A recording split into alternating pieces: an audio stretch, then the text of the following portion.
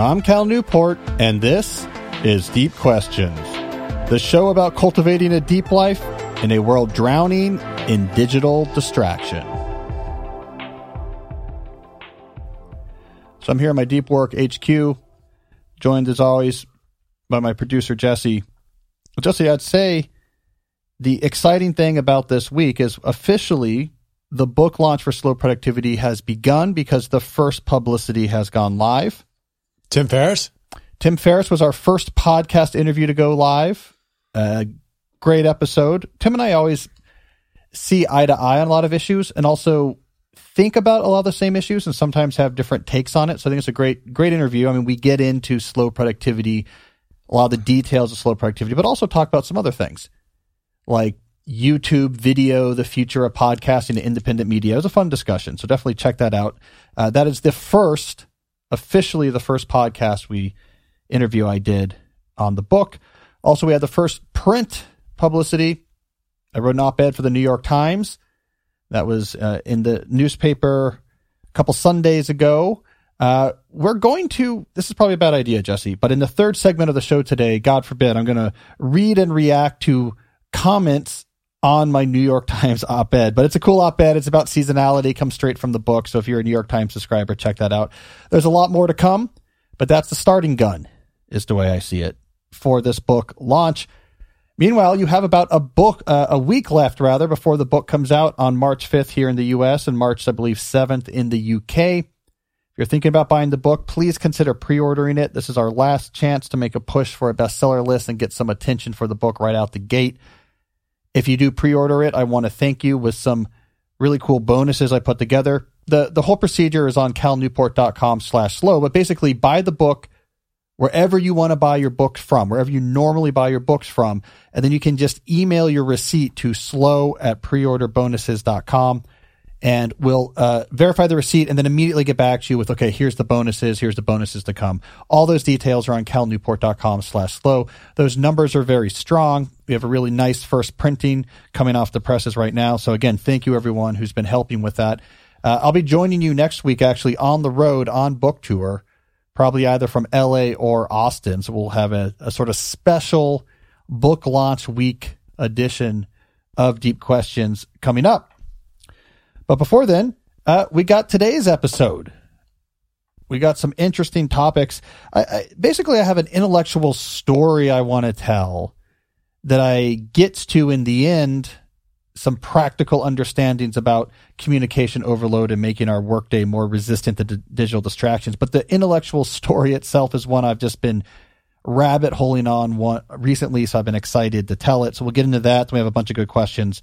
And then again, God forbid, in the third segment, I will look at comments from actual readers of the New York Times. Quick logistical note. If you want to see what I am talking about, so if you're listening and want to see it, this is episode 289. Go to thedeeplife.com/listen. Go to episode 289. Within a day or so of these episodes going live, we post the videos right there on the bottom. All right, I think that's it. So let's get started with our deep dive. So today I want to talk about one of the most controversial and complicated topics in our broader discussion of cultivating depth in a world of digital distractions, and that is our good friend and longtime foe, email. I want to do something a little bit different today. Instead of looking at our current relationship with this tool, I want to instead look into its distant past to help identify some creative new ideas for how we might fix our relationship with email in the future. This is a fascinating journey. I've been rabbit holing on the story of the history of email. This is a story that's going to bring us back to a time when the word internet was not even in wide circulation yet, and when electronic communication was still a novelty. All right, but to set up this whole discussion, this sort of looking back at the history of email to get new ideas about how to be more focused in the future, I want to go back much farther than the introduction of digital networks. Believe it or not, Jesse, I want to go all the way back to the time of the dinosaurs. So I don't know. You're probably not a dinosaur guy, Jesse, but if you are, we'll find out soon. Have you ever heard of the KT boundary? No. All right. This is sort of dinosaur geekdom. I think it's cool, though. The KT boundary, and I believe this represents the boundary between the Cretaceous and the Tertiary geological periods was this dividing line in the fossil record. So, you can look as you dig down deeper through the surface of the earth, you see these different geological eras the deeper you go. There's this dividing line between the Cretaceous and the Tertiary period. And please, I know we don't use the word tertiary anymore. They call it the Paleogene, and they now call this the KPG layer, but I'm going to call it the KT boundary, just like I insist on calling X Twitter. There's this dividing line. Below it, dinosaurs. Above it, no dinosaurs. So we have all these fossils of dinosaurs, 100 million years, and then suddenly no fossils of dinosaurs. And that boundary they call the KT boundary. So this is what led paleontologists to suspect maybe something happened to the dinosaurs, right? Like they're here and then they're gone. They got a lot more evidence for what that was when we got better tools and realized, hey, wait a second, between these two parts of the fossil record at this KT boundary, we can find wherever we dig around the world, this really thin, like the thickness of a pencil, layer of ash that's full of iridium, which is the stuff that gets blown into the atmosphere when a giant asteroid would hit the Earth. And then we looked around and said, hey, guess what? Over by the Yucatan Peninsula, there's a giant asteroid crater. We sort of figured out like, oh, probably an asteroid fell and killed the dinosaurs. The thing is, we didn't know much about that actual event. We see dinosaurs before it. We see no dinosaurs after it. It's an age of small mammals that evolved with the humans. We didn't know much about the actual event until this really interesting find happened around 2013. And this whole story, I mean, look, I'm not a dinosaur guy, but this whole story caught my attention. I'm even going to bring this article that told the story up on the screen here. It's a 2019 Douglas Preston article from the New Yorker. Douglas Preston is a novelist, a thriller writer, who also is a scientist, and he writes about science sometimes for the New Yorker. It's just like out of his books what happened here. And I mean that literally, because Preston wrote this book called Tyrannosaur Canyon, which I read and enjoyed years ago. And it was about finding a fossil of a tyrannosaur from the asteroid impact at the KT boundary. So a tyrannosaur dying from the asteroid impact got fossilized. The whole book was about that. So anyways, Douglas Preston, 2013, gets a call. It's from I guess an email, but it sounds better if it's a call, from a graduate student named Robert De Palma. De Palma said basically, I read Tyrannosaur Canyon. We found that. Like over in the Hell Creek Formation, I think we just found fossilized dinosaurs from the day the asteroid hit. This became the seismic, if you'll excuse the double use of the term here, a seismic discovery. Here's the actual paper. I'll load that on the screen here. That was published in the Proceedings of the National Academy of Sciences. Its name was slightly less catchy than Tyrannosaur Canyon. It was instead a seismically induced onshore surge deposit at the KPG boundary, North Dakota. Not that exciting, but a fantastically important paper. And they talked about finding fossils from the day the asteroid hit. And by studying these fossils, they actually came up with some really interesting insights into what this transition was like, this abrupt transition from dinosaurs to no dinosaurs.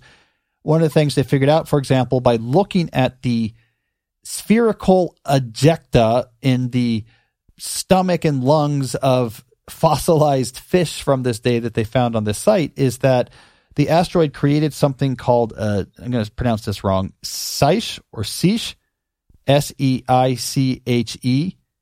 So if you think about a tsunami as being bad, a Seiche or Seiche is where a giant body of water, like in a bathtub, just keeps going up and down, right? So the asteroid hits, and the ocean basically must have been going boom, boom, boom. So just tsunami after tsunami after tsunami. So they learned a lot about this event, like what actually happened at the KT boundary. All right, so what does this have to do with email?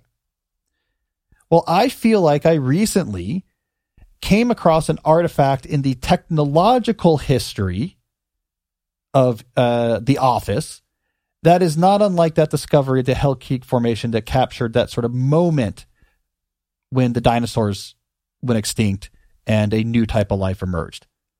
Right? So we know there's this boundary in technological history. We have a KT boundary. There's no email. There's no email. There's no email. Oh my God, everyone has email, right? So we have this boundary in our digital artifact record. But what about that moment where this change happened? What can we learn by looking at the very first moments at which email actually entered life? And I found a really cool technological equivalent of a tyrannosaur that was fossilized at the day the asteroid hit. And that is an article from the New Yorker. I'm going to bring this on the page here. Remarkable article from the New Yorker. It's sort of famous among New Yorker people. From John Seabrook from 1993. And it's called Email from Bill. Bill Gates' Vision for the Future. All right. A classic profile from 1993 that's going to be our look into this digital equivalent of the asteroid hitting the office. So here's the point about this article. It's long. This is essentially the New Yorker's introduction of Bill Gates to its readership. I mean, Bill Gates was certainly known in 1993, but young enough, he was 38 then, that the New Yorker hadn't yet done its sort of big profile that gets into here's where he was born, and here's where he came from, and here was his first company, and here's what Microsoft is doing, and here's Microsoft's plans. This wasn't yet something everyone knew. The New Yorker was introducing him to the world. Interesting side note, Jesse, I don't think he knows this. I've been to John Seabrook's loft. Really? Down in the lower, somewhere in lower Manhattan. My uncle, he was throwing a book launch party for my uncle when I was in high school. My uncle invited my dad, and I was really into writing, so my dad said, "Oh, you should come along. This would be cool to see." So I don't think John knows it. But the writing loft or where he lives? No, just where he lives. Yeah. Yeah. So there we go. I've been to his apartment. Around this time, well, a little bit after this time, but yeah, kind of around this time. All right, so it's a fantastic, amazing look into this period where, like, the New Yorker was introducing the world. Here is Bill Gates. So Bill Gates had just hit number 1 the year before on Forbes' most wealthy American list, and then dropped to number 2 this year to Buffett. His fortune was about $6.1 billion. He's 38 years old. Here is the description of Gates and Microsoft from early in this article. I'm just setting the context of what was going on in the world at the time. Gates controls the computer industry to an extent matched by no other person in any other major industry. The Justice Department is currently trying to determine whether his control constitutes a monopoly. Microsoft now supplies 80% of all the personal computer operating system software in the world and 50% of all of the application software. Can you believe that? 80% of the operating systems, 50% of all the software running on computers. This 138-year-old's company supplied it. Yeah. Yeah. He ruled the world, right? So this was the company. This was the tech company. A couple other things I noticed before we get into the key observation from this article. No internet. So John Seabrook makes the editorial decision throughout this article to keep referring to the, quote, information superhighway. The word internet is never used, right? So this time, the internet was not yet something that the public was very aware of. I looked up the timeline, actually. The Mosaic web browser had been introduced that year.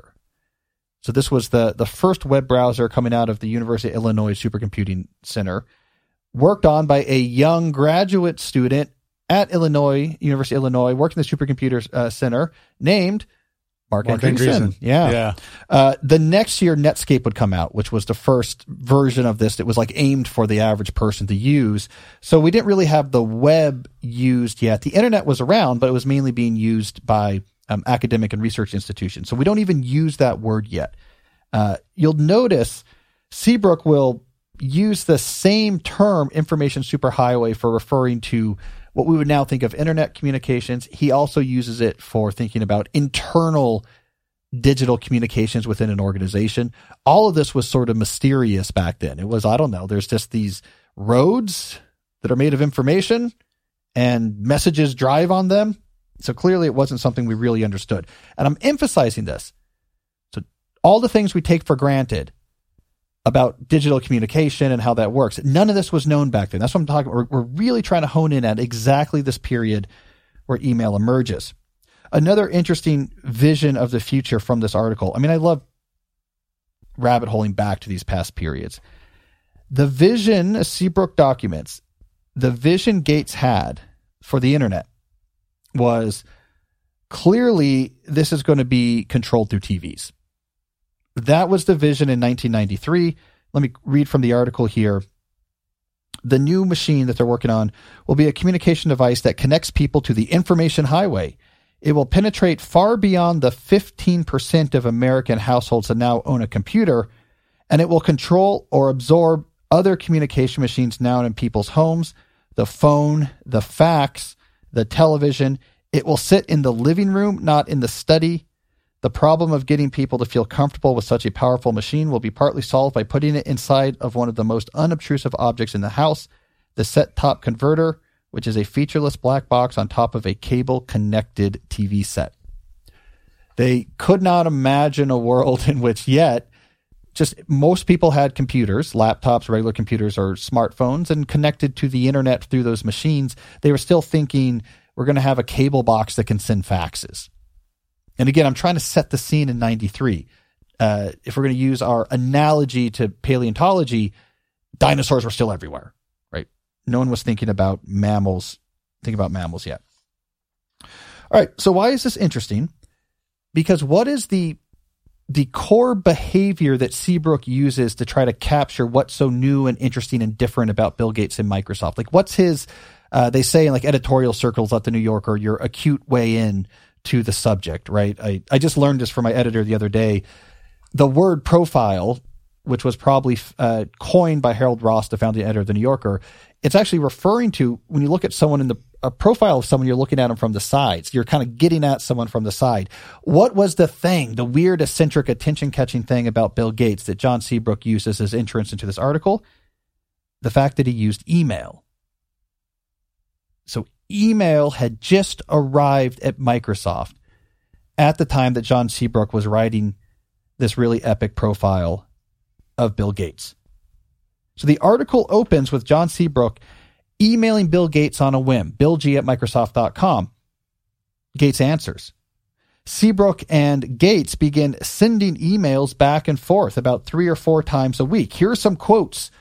John Seabrook describing using email, which was clearly pretty new to him.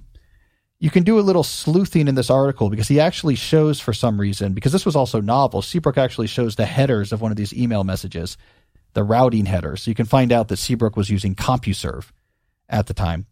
Here's some quotes from the article about email at this early period.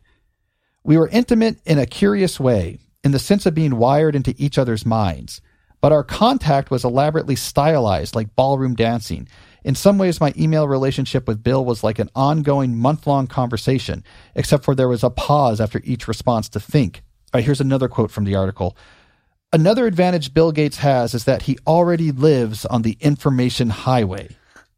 I love this use of information I know, it's highway. so good. The thing, I have empathy for John Seabrook about this.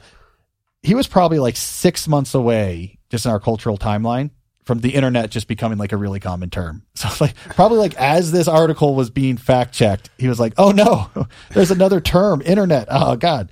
All right, anyways. New employees at Microsoft are likely to encounter Bill Gates electronically long before they meet him in person. Some get to thinking of him by his email handle, which is Bill G, rather than by his real name. You'll be chatting with a Microsoft employee in the employee's office. The computer will make a little belch or squeak indicating an incoming piece of electronic mail, and it will be an email from Bill. It's not unusual to hear a young employee say, hey, that's a good idea. I'm going to email Bill about that. Here's another observation about email at Microsoft. Gates spends at least 2 hours a day at his desk, staring into his monitor, reading and writing email. Email allows Gates to run the company in his head, in a sense. All right, so I want to pause there for a moment. This is really important. It's really important. This is this Hell Creek Formation analogy in the digital world. Email arrives in this super fast moving, super high tech, king of the tech companies, tech just emerging in the 90s as the sector. They get email. And how is it deployed? Well, it's a reflection of Bill Gates, hyper smart, rocking, keeping 100 things in his head all at one point. It's a reflection, almost an immediate reflection of his cognitive reality. Email becomes, let's just rock and roll. It's an intimate relationship. I'm running the company in my head. Anyone can talk to me at any time. I get a sense of what's going on. This became a well-known idea for a few years, this idea that you could just email Bill Gates and he would write you back. So this tool is introduced into this company, And it's immediately its usage becomes a reflection of the personality of the most important person in the tech industry, which is Bill Gates. Now, what's important to emphasize is this is very specific to what's happening at Microsoft. So there's this key passage where Seabrook says, look, most companies aren't like this. This is what I'm talking about. We're at that boundary, the no email boundary. Seabrook looks to another company just as a comparison that is in Seattle. It's McCaw Cellular Communications, another high-tech company nearby. Here's how Seabrook describes it. Over at McCaw Cellular Communications, another prominent high-tech company whose headquarters is a few miles from Microsoft's, phones ring all the time and everyone wears a beeper. So Seabrook is capturing, like, Microsoft is ground zero right now of this email revolution. And immediately we get this sort of hyperactive hive mind. We're all connected to each other. Let's just send messages back and forth. Here's Seabrook giving a number. As in all the Microsoft offices, one rarely hears the sound of a ringing phone. The employees send a total of 200 million email messages to each other every month. Now, I will point out there's no way that number is correct. Because I'm a nerd, Jesse, I went and did some research on this. I looked up from SEC filings, the total employees at Microsoft in 1993. If you divide 200 million emails by the total number of employees, it works out to about 13,000 emails per employee per month. I think he has an extra zero. In fact, that's so good. Yeah, I think he meant 20 million. But look, I know a lot about email usage statistics. That would be great if I was at 13,000 a month. I mean, if you do the math, I mean, it's like hundreds and hundreds of emails a day. I mean, it's possible, but whatever. They were using a lot of it. Other high-tech companies weren't. So this is ground zero of this happening. I want to give one more quote before we analyze this deeper. So I'm arguing that in part, this hyperactive, let's all just get this ongoing conversation going, usage of emails, in part a reflection of Bill Gates. Seabrook argues it's also in part a reflection of the industry itself, right? So he says, the platonic nature of software, it is invisible, weightless, and odorless. It doesn't exist in the physical world, determines much of the culture that surrounds it. At Microsoft, workers often describe each other as smart or super smart or one of the smartest people you'll meet around here. All right, so you have this culture where it's all abstraction. It's digital bits that exist somewhere. And what matters is cognition, manipulating bits with your mind, and how good are you doing that? So it's just natural, if that's the environment in which this otherwise pretty bland tool, it's a protocol for sending ASCII text characters through some sort of common MIME formatting scheme back and forth between computers and storing it asynchronously. If that's the environment in which this bland tool emerges, we're going to be like, yeah, it's a hive mind. Let's go. Everyone connect to everyone. Let's move information around as fast as we can. It's going to make us smarter. It's all about smarts and speed, and it's all abstract and digital anyways. And now our communication exists in this digital, weightless, odorless ether, just like the bits of which we're programming. Let's just meld it all together. And Bill Gates wants to be at the center of this hive mind, almost just intuitively knowing everything that's going on and pushing it. He was a control addict. He wanted to have his hands in all parts of Microsoft. He was a leader, a completely hands-on leader. So it really makes sense that this would be the way in Microsoft that email spread. So here's what happened. This became how everyone else started using email too. So we get these early adopters in the tech industry like Microsoft, and we have this remarkable snapshot of what it was like when it comes there. And they immediately start using this as an extension of their brilliant brains and to hive mind everyone together. And they love speed and moving quick. And this is a big part of that metaphorical approach to business. So then when this tool spreads, it's not just the technology spreading, it's the culture that spreads as well. Hey, here's this cool tool being used at places like Microsoft. Here's how they use it. We want to be like Microsoft. We're going to do this too. Just like how Silicon Valley companies in the 2010s began shifting over to open office formats for reasons that were very specific to Silicon Valley. They were signaling disruption to investors and potential employees. And later in the 2010s, you get companies that had no business having open offices doing the same thing. It's the culture and the physical change would spread. I remember doing a talk right before the pandemic at a big, I think, a healthcare company. There's no reason for them to have these big open offices. And all the people I talked to really hated it, but the culture spreads with the tool. And that's how we ended up where we are now, and where we ended up almost immediately by the end of the 90s. Email is about supporting a digital hive mind. Quick, low-friction communication. More is better than less, because more information is better than less information. It lets us move faster. Faster is good. It makes us smarter. Smart is good. Sin. And so that was the evolution of this tool after we got past our digital KT boundary. Now, of course, the problem with this is it doesn't scale. Yes, in 1993, Bill Gates was emailing all of his employees. You could email him, get an answer. You're a reporter. You could email them. He would answer back. Spoiler alert, what would happen if I emailed Bill G at Microsoft.com right now? Of course, he's not going to answer. Of course, when he was the CEO later in the 90s and into the early 2000s, you couldn't just easily email Bill Gates. It doesn't scale. It's too much communication. He was already spending 2 hours a day just trying to manage it when the tool was new and most people weren't still using it. And of course, by today, that's just way too many messages.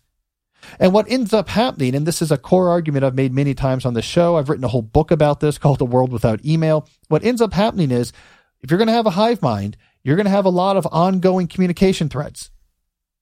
Those communication threads are going to require back and forth information, and it's asynchronous, so you don't know when the next message in this thread is going to arrive. But when it does, you have to answer pretty quickly, because you have to keep this back and forth going if you're going to reach any sort of conclusion in a reasonable amount of time. So what does this require? Constantly checking your inboxes. We could probably capture that best. I always go back to the same chart. I'm going to load it on the screen here for people who are watching. This chart on the screen shows exactly where we end up when you start scaling up the hive mind. This is the histogram from the rescue time data set of the average time between checking email or instant messaging services. That median average gap between checking email among the tens of thousands of people studied here was 6 minutes. The most common, if we look at this histogram, the most common gap between checking email of the tens of thousands of people studied, 1 minute. That's what happens when you want to maintain a constant ongoing conversation with a lot of different people, is you have to service those conversations. If you don't, things get bottlenecked and slowed down and there's problems. And so now we have to be constantly checking these things. Unfortunately, our brain cannot constantly check email or chat channels where every single message is from a completely different context than the message before, and also expect to write good computer code, or also expect to make good management decisions, or also expect to be making research breakthroughs, or to write a report in a way that's sensical and smart. Our brain can't do both, so we're overloaded, we're burnt out, and we're miserable. All of that goes back to this moment when this tool was introduced, and Bill Gates said, "This is great. I want to talk to people as fast as possible." So there's alternative timelines here, right? Let's imagine, just like people say, let's rewind the clock to the asteroid hitting at the Cretaceous-Tertiary boundary. The first time it happened, mammals made their move, but if we rewound the clock, we might have seen different outcomes. I think the same is true with email. Imagine, for example, if for some reason McCraw Communications, the place with all the beepers, what if they were the first to get email and not this, super darling of the high-tech industry like Microsoft, led by such an iconoclast like Bill Gates? It might have been different. Here are different ways that email might have been integrated as a tool in an alternative timeline of this transition. It might have first emerged, for example, as a digital fax machine. Yeah, your email addresses are like fax machine numbers. Each team in the office has it. You use it to deliver documents and files. This is great. We don't have to fax it. We can just email the memo to the fax machine address for the marketing department. That is a completely sensical use of this asynchronous messaging format. Just happens not to be the one that first emerged. Here's another one. Digital mailboxes. So another way that email could have been integrated into work cultures is it could have been a digital equivalent of the mailroom. We have a digital mailbox, and maybe you check once a day, like a real email box, like a real actual physical mailbox. Maybe there's like a special machine you go to. Let me see what's in my mailbox. And it's digital, so it saves having to have people transfer papers around. Right? So you could have had a whole culture emerge around this that says this is a digital version of our mailbox. We expect you to check that. You check your physical mailbox once a day anyways in the office. It'll be about the same. In fact, maybe you could imagine an alternative timeline where there is a computer in the mailroom Let me check my physical mailbox and let me see if anyone sent me any digital mail. And hey, there's a printer here and I can print anything I think I need to print. A completely sensical application of these underlying protocols, but it's not how it happened. Another timeline could have been, imagine instead, email first emerged in a place that was more hierarchical. So not the sort of, hey, Bill Gates, everyone knows me, I'm talking to everyone, it's all about smarts. But let's say it arose in an old conservative blue chip firm that was very hierarchical. You could have easily imagined there that these protocols say, great, this is a tool for assistance. Assistants can use this as part in the background as part of how they help execute whatever it is the support they're trying to provide. So now they have another tool, just like they might have, for example, at this period, the variable speed dictation machines. I mean, kids don't know about these, but before there was computers, most people couldn't type. You had dedicated typers. You would write things by hand or record it, and then other people would type it for you, professional typers who are much faster. And if you recorded it, so a lot of people were recording memos and reports, talking into a microphone. The typers would play back these recordings and type along, and they had a foot pedal.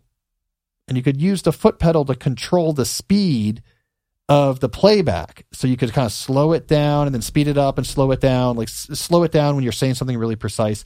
So you could have imagined a alternative timeline, the email arising in one of these hierarchical places that really depends on support staff. They're like, great, this is like the foot pedal for dictation. Another tool the support staff has, but the person like doing the financials or writing the report or coming up with the marketing campaigns, well, why would they need to know about that? All sorts of different alternative timelines.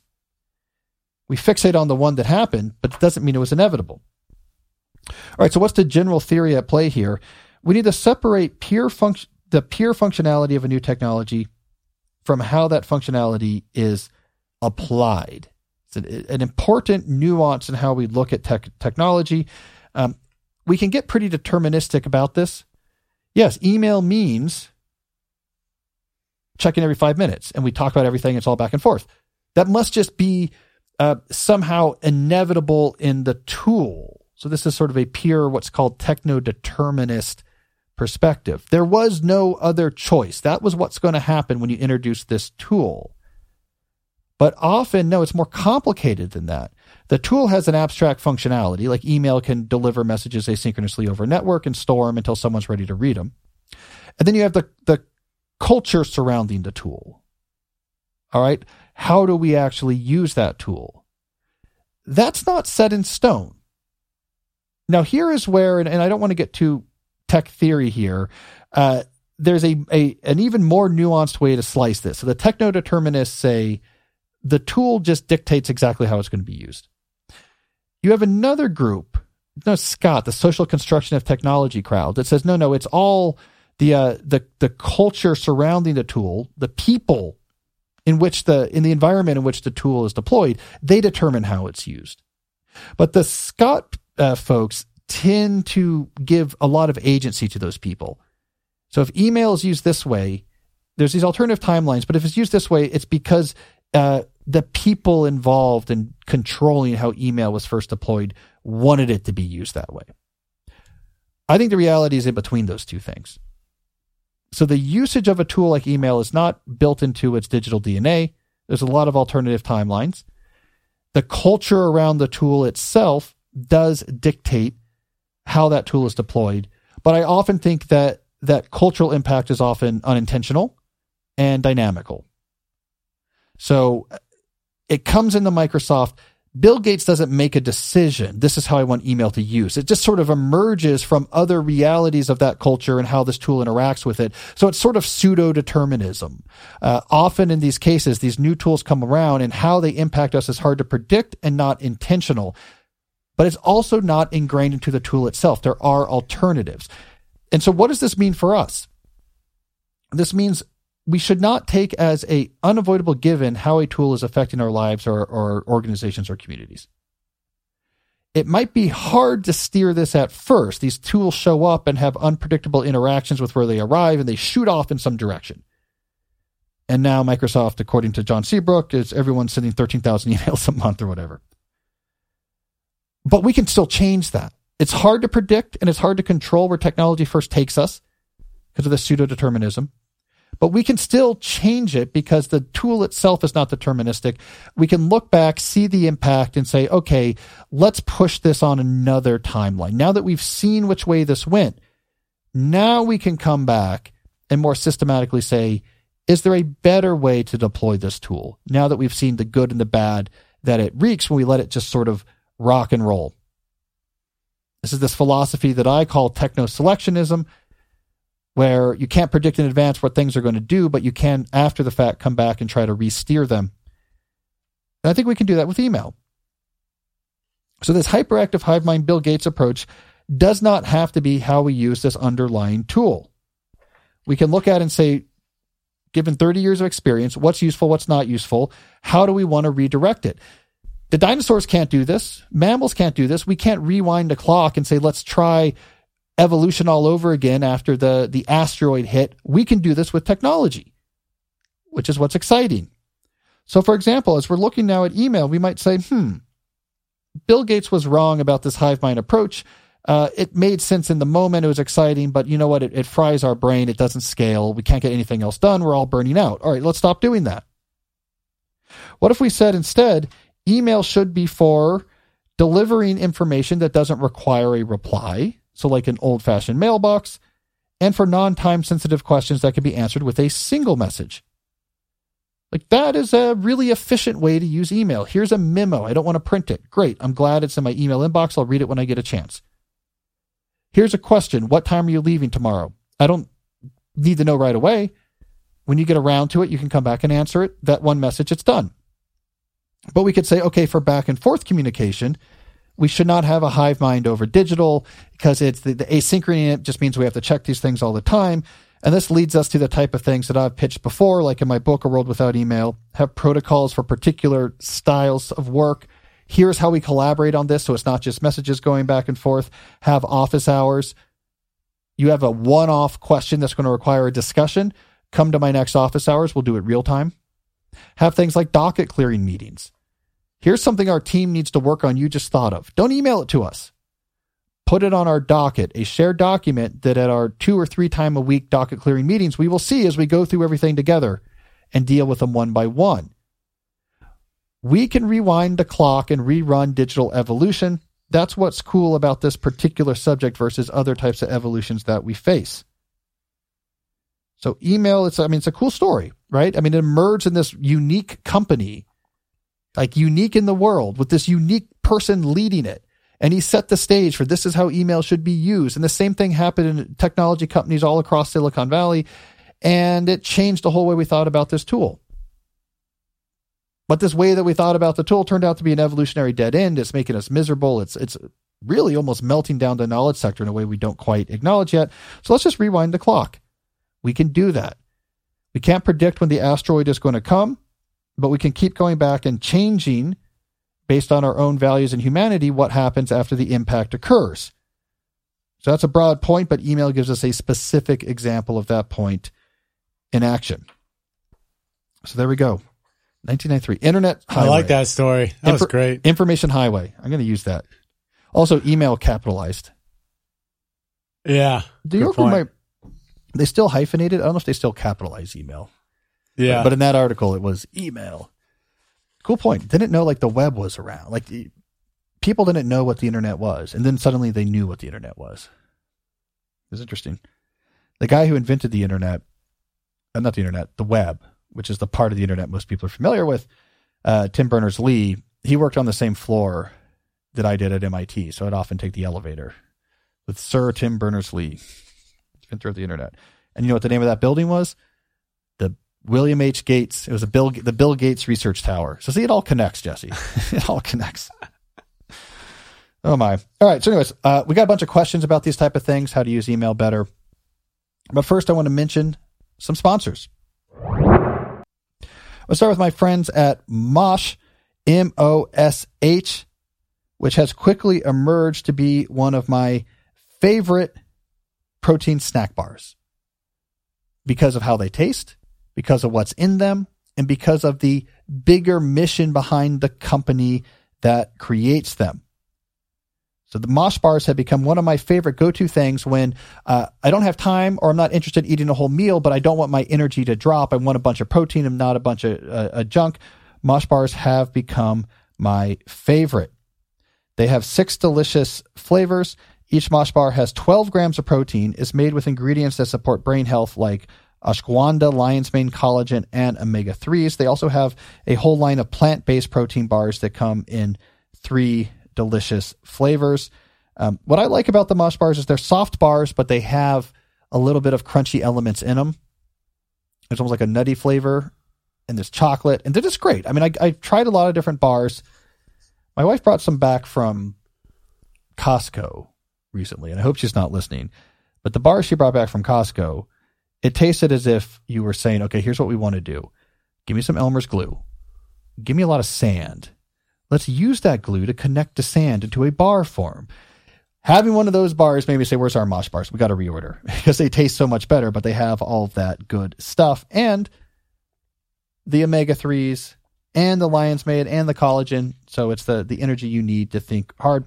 As I mentioned, though, there's also a social cause behind this. Mosh is a company founded by Maria Shriver and her son, Patrick Schwarzenegger. Has a simple mission to create a conversation about brain health through food, education, and research. The thing is, Maria's father, Sergeant Shriver, suffered from Alzheimer's, and since then, she and Patrick have dedicated themselves to finding ways to help other families dealing with this debilitating disease. So Mosh donates a portion of all proceeds from your order to a fund for gender-based brain health research through the Women's Alzheimer's Movement. So their push is not only to let's research Alzheimer's, but it affects men and women differently, and they want to say, let's focus specifically on women afflicted by Alzheimer's. It's a great cause and a great tasting bar that's good for you and gives you the energy you need. I love them. It's much better than the Elmer's glue and sand that you get in a typical protein bar. So if you want to find ways to give back to others and fuel your body and your brain, Mosh bars are the perfect choice for you. Head to moshlife.com/deep to save 20% off, plus get free shipping on either the Bestsellers Trial Pack or their new Plant-Based Trial Pack.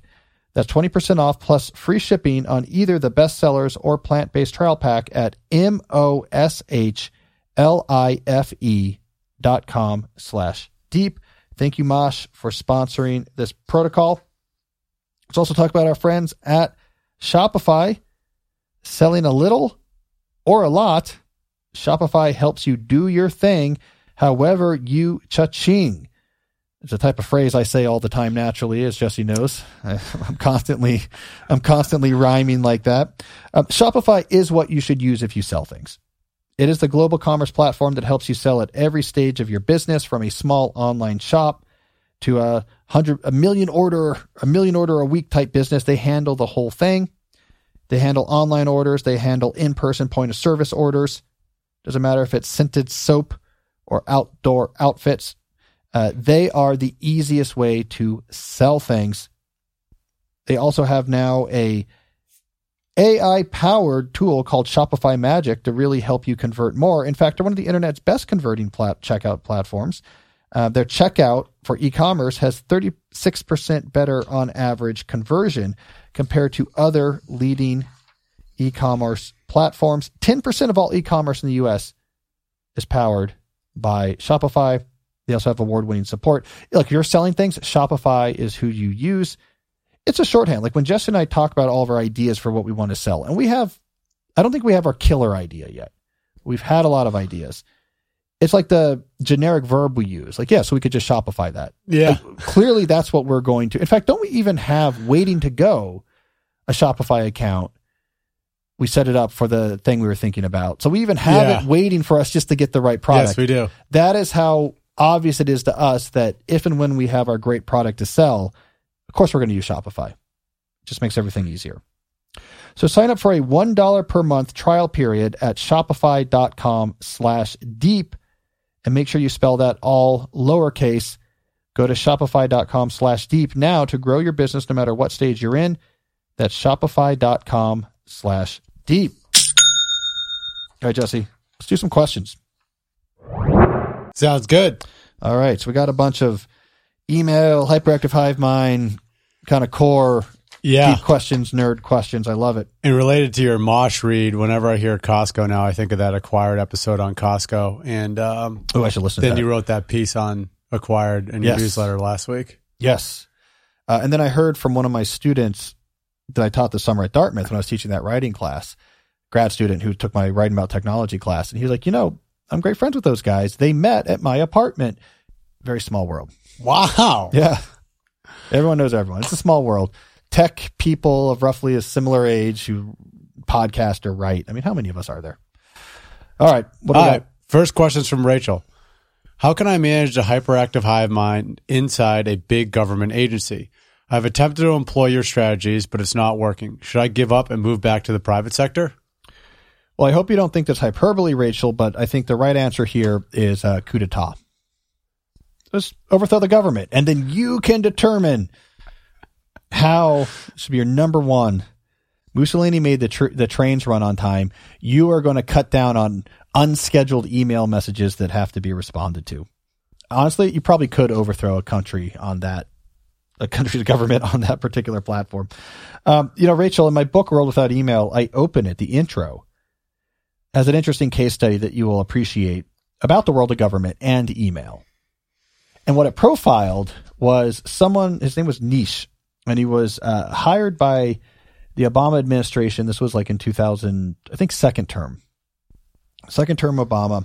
And I forgot exactly what he was hired to do. It was under one of the cabinet secretaries, some sort of business innovation. It was probably under commerce or something like this. But like a typical, here's your team, here's your office. You're in charge of like innovation strategy for the Department of the Treasury or something. And there's this natural experiment that happened where Nish arrives in DC to take this job, and some virus, like a digital virus, hits the computers, and it feels like it's compromised, and the security forces come in and say, we got to take all your computers, basically, because we don't know like how far this virus is spread, and there's security stuff going on. So we're going to take these, and so you have no way of emailing people, and not for like a day. This was 6 weeks.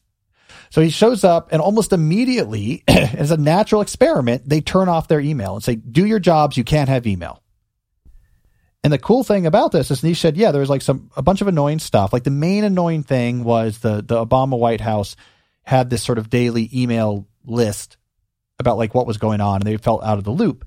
But without the ability to send emails, Nish is like, well, what am I going to do instead? Well, I'm going to go visit these various stakeholders relevant to our program. I'll just go to their offices, and we'll have these like long meetings and just talk and think. And so he just met people, learned, and thought, like the way that a government task force like this would have been run at any point up until 1995.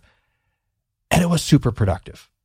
Like in those 6 weeks, he came up with all of the insights that they executed, all the project ideas they executed for the rest of his time in government service. So I feel your pain. This constant emailing and back and forth, it makes the small things convenient, but makes the large things that matter very hard. So what can you do in this cliche of an organization that, of course, you can't change? You can't change government bureaucracy. Change the metric you're focusing on. Be more specific. You're going to have more success. So what you're looking at is not really email reduction.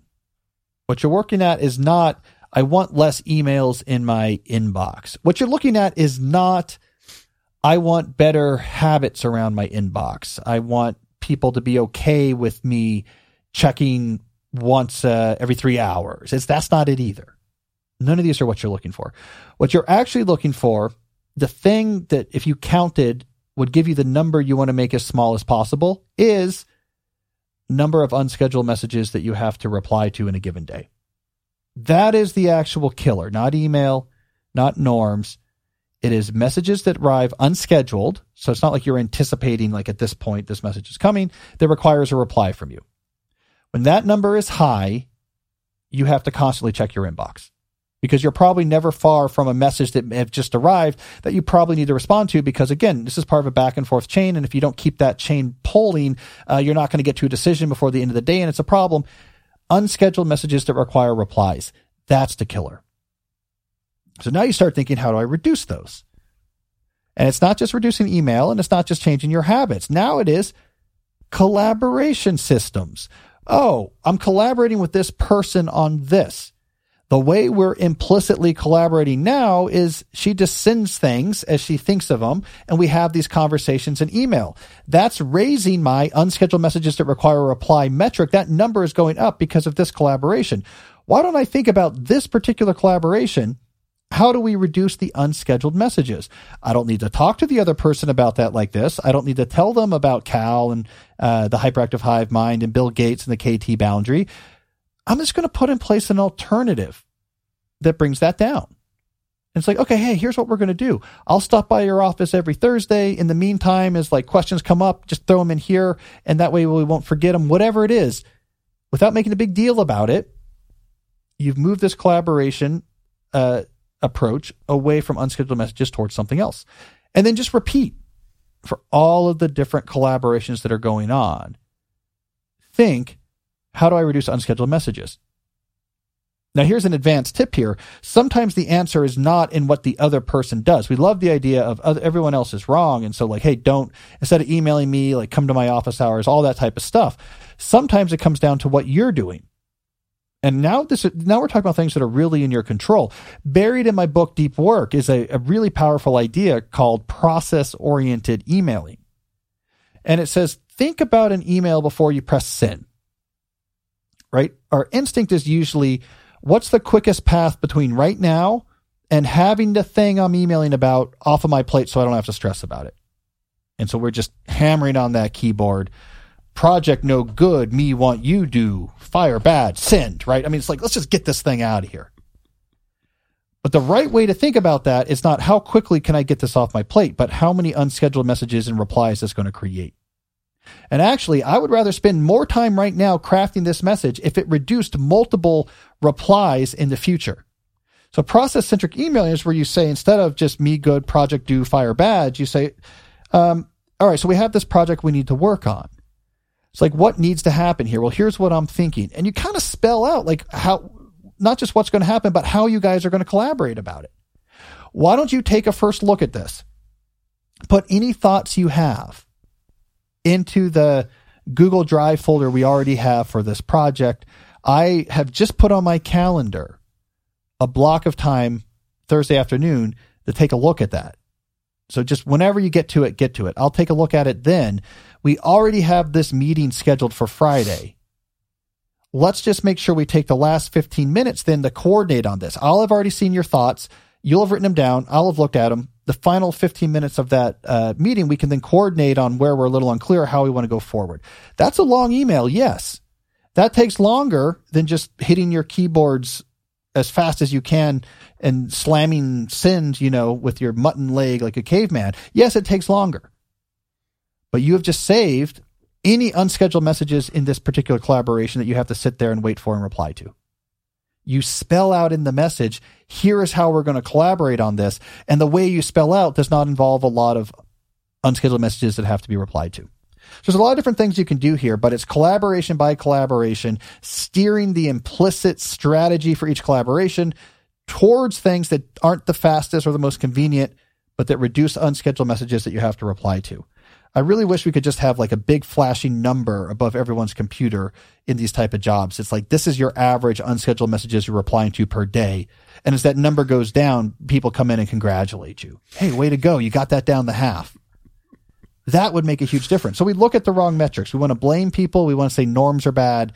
We want to just try to reduce email. I mean, not that it frustrates me, but it kind of frustrates me when people find out like, oh, you've written a book about email and like reducing the impact of email. They're like, yeah, I'm with you, man. I get so many of these newsletters in my inbox. Who cares? You don't have to respond to those, right? Does it matter that you have 20 newsletters? Just worst case scenario, you don't read them. That's not the problem. The problem is not the newsletter. It's like message 7 of 17 from Steve that you're going to have to answer today because you guys are trying to figure out who's going to buy the cake for the birthday party tomorrow. And so now you're in your inbox all day waiting for the next message and bouncing it back and forth. It's not your newsletters. Unscheduled messages that require a reply. All right. So if you know what you're fixing, you can fix it more. All right, what do we got next? The whole time you were doing your example of typing on the keyboard, I was thinking of your keyboard that you bought. Oh, yes, my clickety. How's that doing? I love it. Okay. Yeah, I love it. By the way, when I said we did Crazy or Deep on my keyboard, so for people who don't know, Jess and I do this segment called Crazy or Deep where I like, hey, is this crazy that I like spent so much money on this? And he tells me if it's crazy or deep. So I bought this $150, $175 keyboard or whatever. I heard from people that said, oh, you don't know how deep the mechanical keyboard rabbit hole goes. Like, that is nothing. You can spend real money in that world. So I feel better. All right. Next question is from a guy who hates Scrum. How do I handle a hyperactive hive mind workplace situation when quitting my current job isn't an option for now? I'm a web developer at a company where I must stay connected to a group video meeting during business hours and reply to all email and Slack messages within 10 minutes no matter what, or I'll get yelled at for slacking off. People don't realize this, but I make Jesse 7 days a week always be logged into a Zoom room just in case I have something I want to ask him about. That's terrible.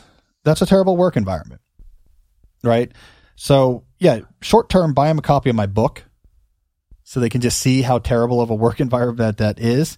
I mean, this sounds like if I, instead of Milton, wrote Dante's Inferno, this would be one of the circles of hell I would add. You have to be in a video meeting all day long just to make sure that people can just see you at all moments and interrupt you as soon as they need it. Here's my bigger point I want to make, and this is not what this guy wants to hear, but I think it's important for other people to hear. How your work environment deals with collaboration is a really big deal. It really matters.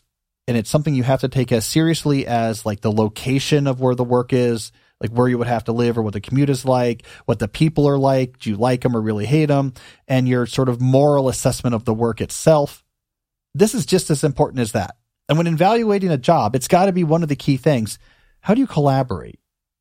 Is it hyperactive hive mind or is it more structured? And I would like to see a world in which people take that into account much more often. Oh, we're in a video all day? Yeah, that's not work. That's terrible. You know, that's you might as well told me we work next to the pork rendering plant and you know, it smells like awful all day, right? Like that's a bad thing. And I think the more people take that into account and ask about it and even make career decisions around that, we get an interesting market signal that'll push more of these companies towards more sensical and psychologically sustainable ways of working. So I wouldn't be so quick to say quitting my current job isn't an option. It might not be for now, but you need to think about this like you just discovered that, hey, wait a second, I'm at Enron, you know, in like 2000. Like, I don't like what's going on here. I think I might want to get out of this ship. We should not take lightly collaboration style. That should be one of our tier one concerns we have when evaluating companies, and we should be vocal about it. And if you do end up leaving this place, make it clear to them that's a big reason why. They'll bluster and, you know, but the signal there is important. Like, this is no way to take human brains and have them work together to produce value. This is a terrible way to run something. All right, what do we got next? Next question is from Jack. How can I work deeply at writing code when this often necessitates having ready access to a web browser for Stack Overflow reference or other users without getting distracted? I have the unhooked YouTube extension, and that does a lot of good, but I still find myself checking email. All right, well, I have 3 suggestions that are going to go in order of you disliking most to disliking least. All right, so my first suggestion, which you'll dislike most, is to grow up, right? It's your job. Don't look at other stuff on your web browser when you're coding. Don't check email. Don't go on YouTube. You know, just you have to grow up a little bit. This is my job. When I code, I code. I don't do these other things. If I need to go to Stack Overflow to look up an algorithm analysis or a library, whatever, I will just go there and just make the rule really clear. And don't break that rule because you're grown up in a job that they're paying you to do. Don't fall completely into this victim mindset of like, what can I do? The internet is so compelling and I can't control myself. Look, I'm on board with that argument for a lot of ways the internet is in our life. But when you're at your job and working on something very specific like coding, just have a rule and follow the rule, because that's, you know, work in general is corralling your attention on one thing despite other things your mind would rather do. All right, so that's the answer you're not going to like. The answer you'll maybe kind of like. time blocking helps what I just said. So you time block. Here's what I'm doing for this 90 minutes. Here's what I'm doing for this 30 minutes. It's much easier to follow that advice to grow up and do your work when you're working and don't get distracted by other things. Because now you can say, I'm in a programming block. It's on my time block planner. It's 90 minutes long. And then I have an email check block. I'm still in the middle of that programming block. I don't check email during the programming block. I check it. It's coming up. That's actually a lot easier than when you don't time block, because when you don't time block, here's what your mind says. We're going to have to check email at some point. Why not now? You're like, well, I'm coding.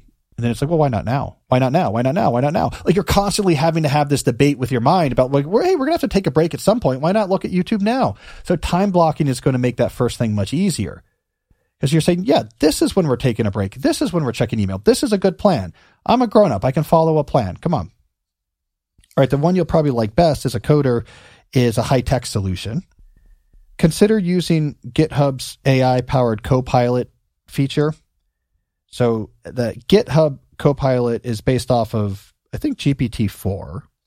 It's integrated straight into your IDE, so the integrated development environment in which you code. It replaces a lot of Stack Overflow Googling. And this is in the weeds, so like other people can kind of glaze over here. But it's basically a tool where if you're a programmer, it uses a generative AI model to help you do things like, what's the name of this library? I don't know how this call goes. It figures out what you're, I know what you're looking for. Here's it. Here's how this goes. Or you can say, could you write out some quick sample code that uses these functions? And it gives you the code, and then you can modify it. If you're not a programmer, what you need to know is, like, these are things right now that people solve by Googling. There's a couple websites, like he mentioned, Stack Overflow, which is like a Reddit-style bulletin board. And right now, a lot of programmers, what you do is you Google Stack Overflow for examples, and humans have posted examples. This integration of AI into the IDE can handle about 50% of that Google searching. But you don't actually have to Google. All right, so there you go. So I gave you an array of answers here, from will make you mad to like, okay, to like, yes. Because tech people, Jesse, love the, like, here's a tool. Here's the secret, is like, you got to harness a large language model with 1 trillion parameters. That's more sexy than, come on, man, grow up. All right, let's do one more question and then a call, and then we'll jump on to the third. Okay. Next question is from Michael. Cal, I recently began doing morning work sessions without my phone to produce my productivity. I own my own business and have employees and clients. A couple hours into my work, however, I begin getting stressed that I could be missing important emails. How can I solve this? Right. So, Michael, in his elaboration, was talking about he spends a couple hours every morning just locked in before he checks his email, and he's stressed. Try it. Try it for 2 weeks. And your goal here is not, does anyone ever get mad at me? Your goal is the magnitude of the issues tolerable? And I think you'll find it is. That, yes, there are a lot of emails waiting in the morning, but often the emails waiting in the morning are people who are clearing out their email inboxes the night before, or who are waking up early to try to get ahead of their email before meetings start. They don't even want you to respond right away. They just went through a huge push to clear out their inbox. They want a little bit of peace before these replies start coming back in. So I think you'll find, if you just test it, okay, I wait till 10 a.m. before I see my email inbox, that your clients and stuff are fine. They're getting emails at 10 versus 9. It's going to be fine. And if it's a problem, then you can come up with an alternative for those clients, that if they definitely need to hear from you in that hour. There's a story about this in A World Without Email, of a company that was just dying in email. They were just drowning in email. It was a UX design company, internally and externally. And so they switched over to this completely email-free. Well, I say essentially email-free. They still used email to deliver files and, invoices and stuff. But they essentially moved away from digital communication as a way of structuring their work. Instead, they had these 2 check-ins at the beginning of the morning and the beginning of the afternoon. And, hey, what are you working on? What are the obstacles? What do you need? And it was great, right? They got away from just being on Slack and email all day. They did the same with their clients. And the way they decided to do this was, when you sign a contract with us as a client, there is going to be an addendum to that contract called our communication policy. And you are going to sign off on this is how we are going to communicate, how you're going to ask questions, when we're going to talk to you. And they had a really good system. It was like weekly conference calls where at the end of the conference call, a written record of every question or obligation or commitment made during the call was then sent to the client. So they have a written record and whatever. They had a whole system. 2 partners in this company. One of the partners was the client-facing guy. One of the partners was the tech guy. The client-facing guy was terrified. Right. So, Michael, this is much worse than what you're doing. This was like, you're going to have to sign a contract that says you can't email us. He was like, we are going to lose all of our clients. And guess what? No one cared. Because it turns out people don't necessarily, it's not the accessibility that people really care about, that you answer me all the time. It is clarity. If I have an issue that you are required to resolve, I want it to be crystal clear to me how that gets resolved. I do not want to keep track of this in my head because that's a source of stress. If you have no alternative way or clarity system to do this, then yes, they're going to want you to answer right away because they can't take this out of their head until you answer it. But if there is alternative ways to do this that also lets them take it out of their head, they're just as happy.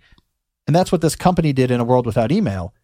You could just write down, you knew this call was coming up and the clients had their list of things to talk about and they got the written record so they knew nothing was going to be dropped and it was fine. And they didn't have to worry about these things in between the calls. Michael, if there's a couple of clients that are upset that you don't do email in the morning, there'll be a very similar system. In fact, you can even have an office hour, 30 minutes at 10 a.m. This is my beginning the day, open doors, right? Or here's a shared document. Just throw all of your issues into here. Or you're going to hear from me at between 10 and 11. Just that clarity is what's going to matter, not the accessibility. All right. Do we have a call? Yes, we do. All right. Let's get a call in here. Hey, Cal. My name is Jose. I'm a doctoral student with ambitions to land a tenure-track faculty position in the next 4 years. If I remember correctly, in a recent episode, you mentioned that in your 30s, you were quite busy with your professional life and that you've now shifted to a more human lifestyle. With this in mind, my question is, would you still recommend slow productivity practices to someone in the beginning of their career, particularly to those with academic ambitions? It seems to me that there's a tension between the publish or perish culture and slow productivity. I would also very much appreciate any wisdom or tips you can share on landing an academic position. Thanks. Well, it's a good question. The intersection of slow productivity and academia, which I got to say, I won't name names, but I've been doing a lot of podcasts, and there's been 2 podcasters who I did their show who unsolicited said like, "Hey, this is like my favorite thing of yours you've ever. Slow productivity is my favorite thing of yours. You've ever written. It's like either this or deep work, and it might be this." Both of those people are academics. So I think there's something in this book that, clearly because I'm an academic, I'm sort of implicitly, even without realizing it, kind of preaching to the choir a little bit. Is slow productivity incompatible with publish or perish? I don't think so. There's a lot of academics that are profiled in this book. Publish or perish, we think of it colloquially as a fast activity. But my God, it is so much slower than the type of fast productivity that I'm really pushing back on. Publish or perish is, I'm writing 3 papers this year, right? So actually, slow productivity is really well fitted for an academic lifestyle because what it tells you is, okay, what matters is your papers and just like focus on beautiful papers, like really smart papers. Give that time. Give it a lot of your time. Keep coming back to it. Take your time. Produce great stuff. Like that's how you get tenure, right? It's all based on letters. How good is this person's scholarship? How influential is it in the world? There is no games. There is no politics. People who don't understand academia think like it's all just, these weird, subtle things. And no, it's confidential letters. How influential and smart is this person's work? That's it. That's a slow productivity game. But slow productivity also tells you, make sure you don't have a lot of other stuff on your plate at the same time. Now, most research institutions try to help with this pre-tenure. They want to keep your obligations low, your teaching load easy, your administrative obligations light. Now, I understand before I get the letters, I'm talking here like tier 1, Carnegie 1, R1 research institutions. I know most professors, because there's a lot of colleges, most professors don't care that much about they're not given that latitude, right? If you're not at a tier 1 research institution, I get it. They're like, we care about research. Here's your 6 courses. Teach. And I also recognize it's very different for adjunct or non-tenure line faculty. But the person asking a question here is interested, it sounds like, sort of tier 1 research academia. That's a slow productivity game. Coming back to again and again, great research, making progress, publishing things, not getting caught up in the small, not getting caught up in the busy, not having too many things going on at the same time. Just this like relentless return to thinking. So why was my 30s difficult? And again, it's all relative, right? I mean, I still largely worked 9 to 5 and et cetera, because I was doing multiple jobs. All right. So maybe don't write books, at the same, unrelated to your academic career at the same time you're trying to get tenure. Don't do that. And I think you'll be okay. See, I was running 2 jobs as an author and an academic, and had all of our kids were had during my 30s as well. There's a lot going on. So just pick 2 out of those 3 and you don't have to, and you'll be okay. Embrace slow productivity, pick 2 out of those 3 things, and I think you'll be okay. All right. So we're coming up to our third and final segment. This is where we are going to talk about my New York Times op-ed. I'm going to read comments, which again is either a great or terrible idea. But first, let's take another quick break to talk about some sponsors. Start with our longtime friends at Blinkist, an app that gives you 6,500 book summaries and expert-led audio guides to read and listen to in just 15 minutes per title. You can access best-in-class actionable knowledge from 27 categories such as productivity. Who would read about that? Psychology, and more on the go, and get entertained at the same time. We're really having a good, by the way, presence right now on the time management category. Yeah. On Amazon. We got deep work is representing, slow productivity is representing. We're having a good day up there. All right. So why should you use Blinkist? Well, the way Jesse and I use Blinkist is actually to triage books. We hear about a book we're interested in. We put it on a list somewhere. And what we do is we first listen to the blink. That's the name for the 15-minute summary. Jesse likes to read them. I like to listen to them. You could do both with the Blinkist app. Getting the 15-minute summary of a book gives you a really accurate sense of, do I really want to buy this book and read the whole thing, or do I get the gist and that's enough?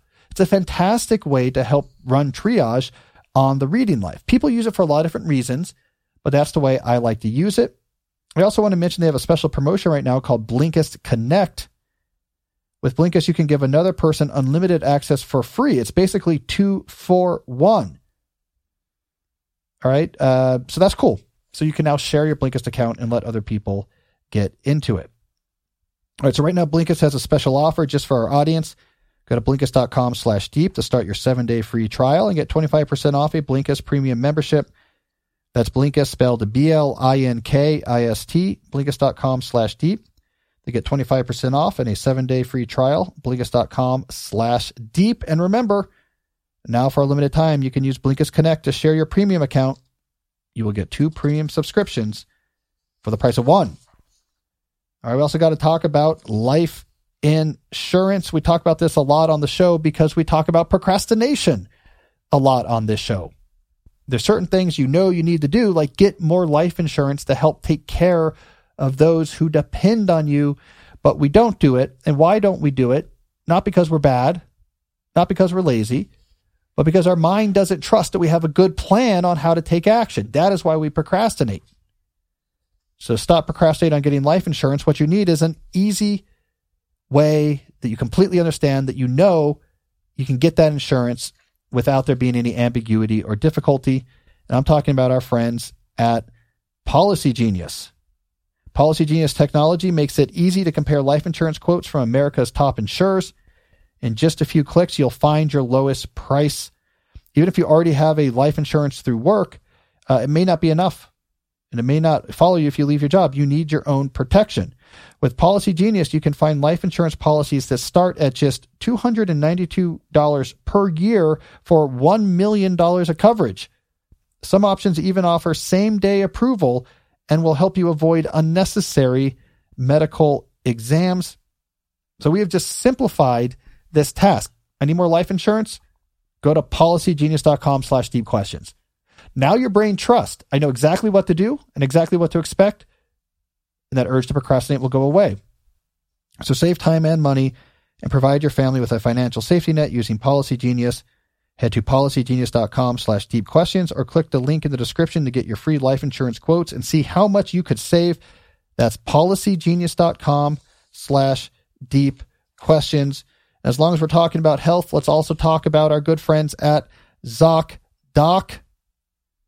All right. ZocDoc is the place where you can find and book doctors who will make you feel comfortable and actually listen to you. And we're not just talking about a few, we're talking about tens of thousands of doctors, all with verified patient reviews, so you can make sure the vibes are vibing before you ever meet in IRL. All those are terms I use often, as Jesse knows. Vibe and IRL. With ZocDoc, you've got more options than you know. ZocDoc is one of these things that I think just makes a lot of sense, right? All those sorts of things in our life, movies we want to see, clothing we want to buy, a car we want to buy, we go online. Hey, what do people recommend? Where is there the car I want to buy? Is there one available? What's the price going to be? ZocDoc does the same sort of thing for medical care. It is a free app and website that helps you search and compare highly rated in-network doctors near you and instantly book appointments with them online. I need a doctor. Here's one nearby. Do they take my insurance? Yes, they do. When are they available? Let's just do this right here. Done. 10 minutes, you have that podiatrist appointment that before you were thinking, how am I ever going to do this? I don't even know where to start finding a doctor. Do I call them? Do I ask a friend? ZocDoc takes this thing we do all the time, getting healthcare appointments, and it makes it so much easier. The reviews is the icing on the cake here. Real patient verified reviews, so you can find out before you make that appointment, does this doctor use terms like vibes and IRL all the time? Because then maybe I want to go to another one. So you could even find out, do people like this doctor? Man, this is such a crapshoot otherwise. ZocDoc makes this all easier. They even have now, here's a cool stat. The typical wait time to see a doctor booked on ZocDoc is between 24 and 72 hours. That's it. So not only can you find a doctor that takes your insurance that people like, you can probably find one who can see you soon. So not only is ZocDoc a good idea, it's actually a service I use as well. I now have 2 different medical care providers who use ZocDoc. They use it not just for setting up appointments, but they use it for getting the paperwork done ahead of appointments, so it's made my life a lot easier. If I was to be looking for a new doctor anytime in the near future for any type of specialty issue, I would know exactly where to go, to ZocDoc. So go to ZocDoc.com/deep and download the ZocDoc app for free. Then find and book a top-rated doctor today. That's ZocDoc.com/deep. ZocDoc.com/deep. All right, Jesse. Time for our final segment. I want to talk about this op-ed I wrote for the New York Times as part of the publicity for my new book, Slow Productivity. I'll bring it up here on the screen for people who are watching. The op-ed was called "To Cure Burnout, Embrace Seasonality." So seasonality was one of the big ideas that was in my book, Slow Productivity, in particular in the chapter on working at a natural pace. I won't go through the whole article. I'll just give you the short summary so you can understand what's going to come next in this segment. The short summary here is that working at full intensity all day long, every day, all year round is something that is not natural. So I argue that when knowledge work arose as a major economic sector, we took on this idea because we saw factories doing it, and that's what was big in the economy at the time, but it doesn't necessarily make sense as a way to do cognitive work. So let me read a little bit from my own article here. Office buildings became virtual factories, with members of this growing class of workers metaphorically clocking in for 8-hour shifts week after week, month after month, attempting to transform their mental capacities into valuable output with the same regularity as an assembly line worker churning out automobiles. In recent years, I've come to believe that the decision to treat the pacing of cognitive jobs like manufacturing jobs was a mistake. We seem to have forgotten that life in the mills and factories was miserable. The unrelenting pace of those jobs eventually required the formation of labor unions and regulatory innovations, like the Fair Labor Standards Acts of 1938, which introduced a mandated work week and overtime pay, all of which emphasize the artificiality of forcing our efforts into such an unvarying and demanding rhythm. And yet, as more of us shifted into the comparable comfort of office buildings, we carried over the same flawed model forged onto factory floor. I go on to argue that when it comes to doing cognitive work, much more variation intensity is better. Having a refractory period after intense thinking helps you reset and reflect. Over time, you produce more results. I give a lot of examples from my book of people like Georgia O'Keeffe or Lin-Manuel Miranda, Marie Curie, all of whom had much more wildly varying intensities, and that led to better work than just trying to work hard all day long. And then I gave a bunch of advice about, okay, how might you actually implement something like seasonality in your company, or if you work for someone else who doesn't want you to do it, what are ideas for making this practical? That's the article, right? It's kind of classic adapted essay from a book, op-ed. So I thought it would be either a good idea or a terrible idea, Jesse, to read some of the comments from New York Times readers to this audience, to this piece.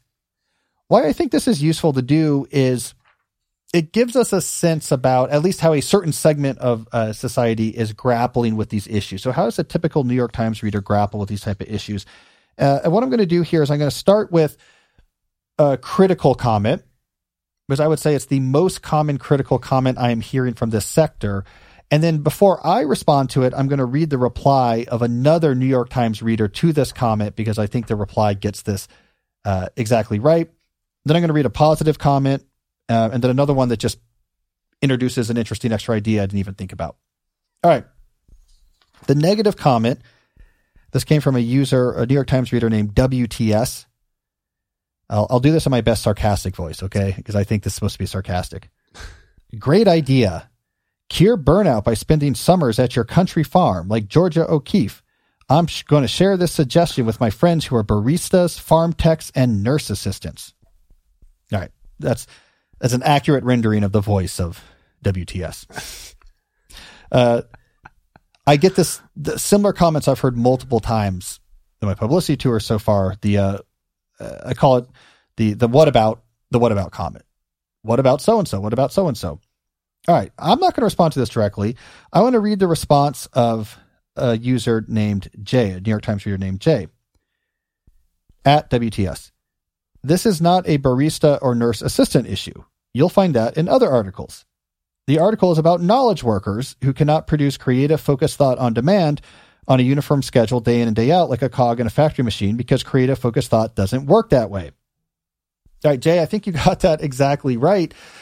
The whole premise of the book is this particular sector had a very specific dynamic. It was very autonomous. This type of creative knowledge work had very autonomous organizational dictates. You figure out how you want to organize your own work, but it was also coupled with this implicit heuristic called pseudo-productivity, which meant visible activity will be our proxy for useful effort. And then these two things very specifically combined with the digital front office revolution, which is specific to this sector with email and portable computing, laptops, etc. All these things mixed together to create a very specific but very intense problem that affects probably 20 or 30% of the U.S. economy. And this book is about how to fix it. So yes, it's not a book about other sectors of the economy, though I do get asked this a lot of times. I always think about this as, you write the book about running, like how do you train for running, etc. And then you get the response, yeah, but how is this going to help someone with no legs or something, right? Like, well, they probably aren't interested in that book because it's about runners. Or what about people who hate running? How is your book about running going to help them? It's like, well, the book is not written for people who hate running. So, all right, there you go, Jay. So there's my answer. This book is about knowledge workers. It's a large, but certainly not entire economy. All right, let's go to a positive comment here. This one came from Robin. I have been saying this for years, that I would thrive at my job, which is leadership at a tech company, if it operated more like college semesters. I often think sometimes I just need a week to stare at the ceiling after an intense period of work. Instead, we use our limited time off to travel, which is its own kind of stress. And there's a couple good responses to this as well. One reader wrote in response to Robin and said, in my experience, tech work used to follow such an ebb and flow. In the 1980s and 90s, OS releases were every 18 or 24 months. Work was intense just before release and then slacked off after release. Then the pace picked up considerably.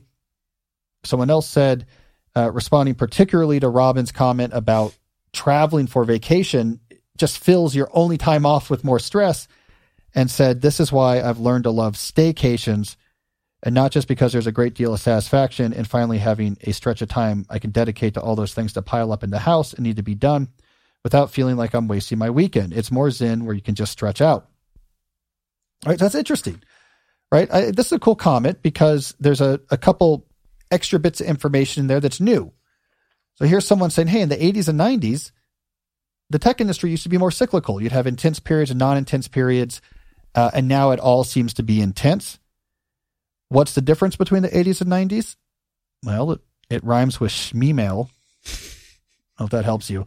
It's a big argument in my book, is portable computing and digital networks and digital communication tools got rid of any sort of natural cyclicality and created this, like, there's always work to be done. There's always back pressure. So you always need to be pulling things in, and you're always being watched. It's really an issue. And I do like that point. If we only get 2 weeks off a year and we do stressful travel during those 2 weeks, we really get no time off each year. So that's a good comment. All right, here's another negative comment. I like to go back and forth. Here's the other type of comment I get, which is just less interesting. So there's a whole revival right now of sort of like traditional left-wing anti-capitalist labor politics. And again, we've talked about, it's kind of weird because the traditional left-wing anti-capitalist labor politics are actually at odds with identity-based postmodern critical theory left-wing progressive politics. These are two different visions of left-wing philosophy that don't actually play well together. So it's sort of interesting that the anti-capitalist crowd is gaining ground again online because they're actually in opposition to the more of, and you would use like the label woke for this, but more of the identity-based postmodern. These are in oppositions. Like the hardcore socialist at like the Jacobin magazine don't like the hardcore critical theorist. And because these are different visions of left-wing worlds, but whatever, there's a big anti-capitalist strain. So I wanted to give that its representation here in these comments. This is from Josh. In the modern economy, we don't get to feel like ourselves. There is never enough time to just be. 2 weeks vacation in the U.S. is a miserly 10 days off or 261 days at the job. On weekends, it's about how to keep the household running, complete chores, run errands, and support children, or manage other things that fall by the wayside while trying to squeeze in some enjoyment. Europeans have 20 or more days off a year. That would be a good start. Actually, this is not a super anti-capitalist one, really. This is just a European one. Some of the comments were much more just like, we have to overthrow capitalism, which, you know, makes for a good comment, but doesn't really help the person who's overloaded with their inbox because they're probably not overthrowing capitalism this week. And they have all these projects this week. This is more of a European response, which I appreciate, which is just, you guys care too much about work, take more time off. This is what quiet quitting got wrong. Quiet quitting went too far. And they're like, we'll always do the bare minimum and we're going to declare it and we're going to put it up. The Europeans have this more dialed in. Like, we're all kind of implicitly on the same page here. It's like, we're going to work, but like, you know, we're also going to drink a little wine at lunch, if you know what I mean. And a little bit more wink, wink, implicit, more cultural. All right, one more comment here. This one came from Jimerson. Our minds and bodies run on cycles from circadian to the seasonal. When I was a northern adolescent, I habitually retreated to my attic room for long periods in the winter, prompting my father to express his disapproval. Oh, he's hibernating again. I now embrace seasonal hibernation in my adulthood. I lived in Los Angeles for nearly a decade, and the lack of vivid seasonal variation, it could be 86 degrees and sunny on any given day of the year, and often was, made me feel unreal to me, like progress itself had stalled. So I thought it was a cool point, this idea that maybe we're just cyclical beings, just as humans, we're used to and want cycles, and we should have the same in our work as well. When you were talking to Ferris in the interview, you explained to him the quiet quitting concept as well. I got a kick out of that. Yeah. Well, Ferris's crowd is probably not a big quiet quitting crowd. Yeah. Well, you were saying most of them are probably self-employed. Yeah. Yeah, that's true. Like, I mean, and that is a big difference in reaction to slow productivity. People who are from that more entrepreneurial, self-employed crowd, like, see these concepts differently because they're in control of what they do. So it's all about ideas for how they might reshape their work. Where people who work in big organizations have a completely different feel. You feel a lot less control, and it's about how can I change this without, my boss really getting mad at me. There's a lot of interesting dynamics. Workplace dynamics are interesting. I also really liked how you explained to him your 2-word concepts for a lot of the things that you write about. It's my whole career. Yeah. I love that. Come up with 2 words that describe something everyone already knows. Deep work, digital minimalism, slow productivity. The whole thing about my books is I know it's successful if people do, and they've done this for all these books, confidently been like, I'm a big fan of this idea, and then just give a completely unrelated description. Because that means you've built a term that people feel like I know exactly what that means, even if they don't. Yeah. Yeah. It's like, yeah, man, I am on board with slow productivity. We need to move at a slower pace in the office because we're wearing out our shoes. Like it'll be completely different, but they're like, I'm just so on board. That's how you know you have a good title, is that people are like, yeah, I'm on board with that. All right. Well, anyways, speaking of being on board, that's all the time I have. I'm actually, interestingly enough, about to head over to People's Book, the bookstore here in Tacoma Park that is through which you can order signed pre-orders of my book, Slow Productivity. I have about 300 books to sign here in my near future, so wish me luck on that. Otherwise, we'll be back next week from the road. Special book launch edition of the Deep Questions podcast celebrating the launch of Slow Productivity. I'll join you from the road, probably LA, maybe Austin. We'll see where I am when I get around the recording. So I'll see you soon. But until then, as always, stay deep. Hi, it's Cal here. One more thing before you go. If you like the Deep Questions podcast, you will love my email newsletter, which you can sign up for at calnewport.com. Each week I send out a new essay about the theory or practice of living deeply. I've been writing this newsletter since 2007, and over 70,000 subscribers get it sent to their inboxes each week. So if you are serious about resisting the forces of distraction and shallowness that afflict our world, you got to sign up for my newsletter at calnewport.com and get some deep wisdom delivered to your inbox each week.